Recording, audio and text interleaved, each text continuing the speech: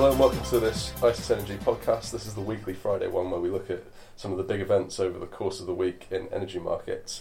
This week we'll be looking at high prices, well, relatively high prices that we've seen this week. So in energy markets in Europe, things were in a downward slide for months, going back to 2014. Things have been picking up over towards the end of Q1 and into Q2, and this week we hit some highs for at least a couple of months. My name's Ben Lee, and here with me today we have Kawai Wong, Tom Marzik-Manzer and Jamie Stewart, who look at oil, gas and power respectively at ICIS. So I guess we'll start off with the oil market, Kawai, seeing as that's one of the most prominent markets in the energy sector. So what's been happening there? On the oil markets, we've had a lot of outages recently. One of the big ones is in Canada, a lot of wildfires, which have taken out a lot of production as employees have to be evacuated. And also in Nigeria, that we've recently had quite a few outages on Bonny Light, Kwa Ibo, Brass River, and on others.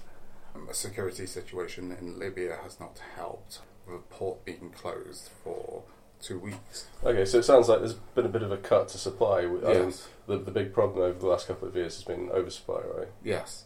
There is actually still an oversupply, but with these outages, some prompt tightness has been created in the market, which has pushed prices up. I see. Okay, Tom. Looking at the gas market, have we seen a similar upward tick there? Yeah, absolutely. I think, natural gas in Europe has a tendency to be driven to a certain extent by the oil market. So with oil rising, gas has risen too, but there's been some fundamental trouble, so to speak, in the North Sea and the Norwegian seasons. We've seen some unplanned and planned maintenance in Norway, which has cut supply. And actually, we also had last week, not this week, we had some colder weather, which obviously has increased demand. And finally, the currency situation, certainly for the NBP, which is sterling denominated, has been a driver. So with the pound falling against the euro, that has meant that continental buyers have had to increase the value of the NBP just to remain competitive. Okay, I see. And looking at the power market, Jamie, I guess that's one that might be a bit susceptible to movements in both gas and currency as well. What have we seen there in recent weeks? We've seen exactly what we would expect given the oil and gas price movements. So power, of course, is very strongly driven by the direction of the gas market. A lot of gas is used to generate power. What's interesting, I think, in this context is that we've actually seen the profit margins for gas-fired power plants go up despite this increase in gas prices. What that shows us is that power, to an extent, is actually trading off its own fundamentals, potential system tightness over the summer and later in the year. Okay, I see.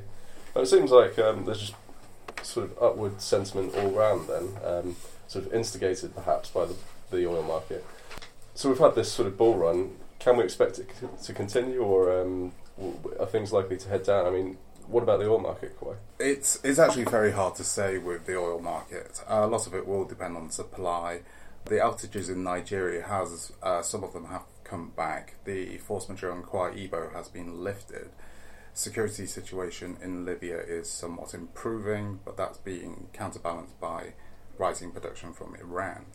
So anything could happen, but the Federal Reserve will try to raise rates at some point this year, which will probably have an effect on prices. Okay, and how would that work?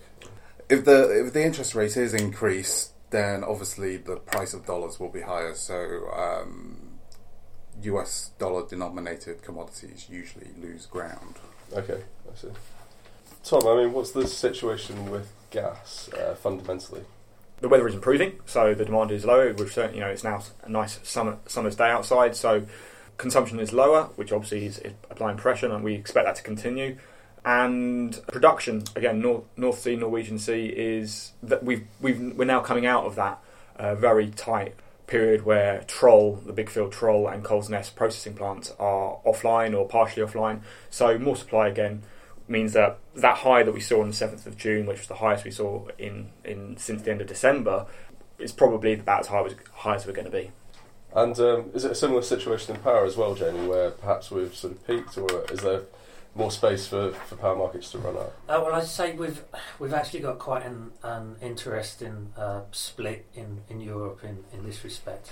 Looking over the summer in northern and western parts, I think we're again going to follow the gas markets. I think we've probably gone as high as we're going to go there. There's some nuclear capacity in France to come back online. Nordic hydro stocks, very important in those countries, are filling up. However, we look east and south of Germany, and we've actually got a number of nuclear outages about to come into play, and we've got some quite major curtailments to import capacity from Central Europe going into those regions. So we may well see a split. We may well see power trading again off its own fundamentals, east and south of Germany, whereas northwestern parts a little bit softer. Okay. All right, well, thanks, guys, for that. We'll wrap up there. But I guess it seems like we've had this bull run on the market over the last couple of weeks. In some places, maybe there aren't the fundamentals to support that further, whereas in other regions and other markets, maybe there are. We'll be keeping an eye on this going forward. If you'd like more information, please check out ICIS.com. Thanks.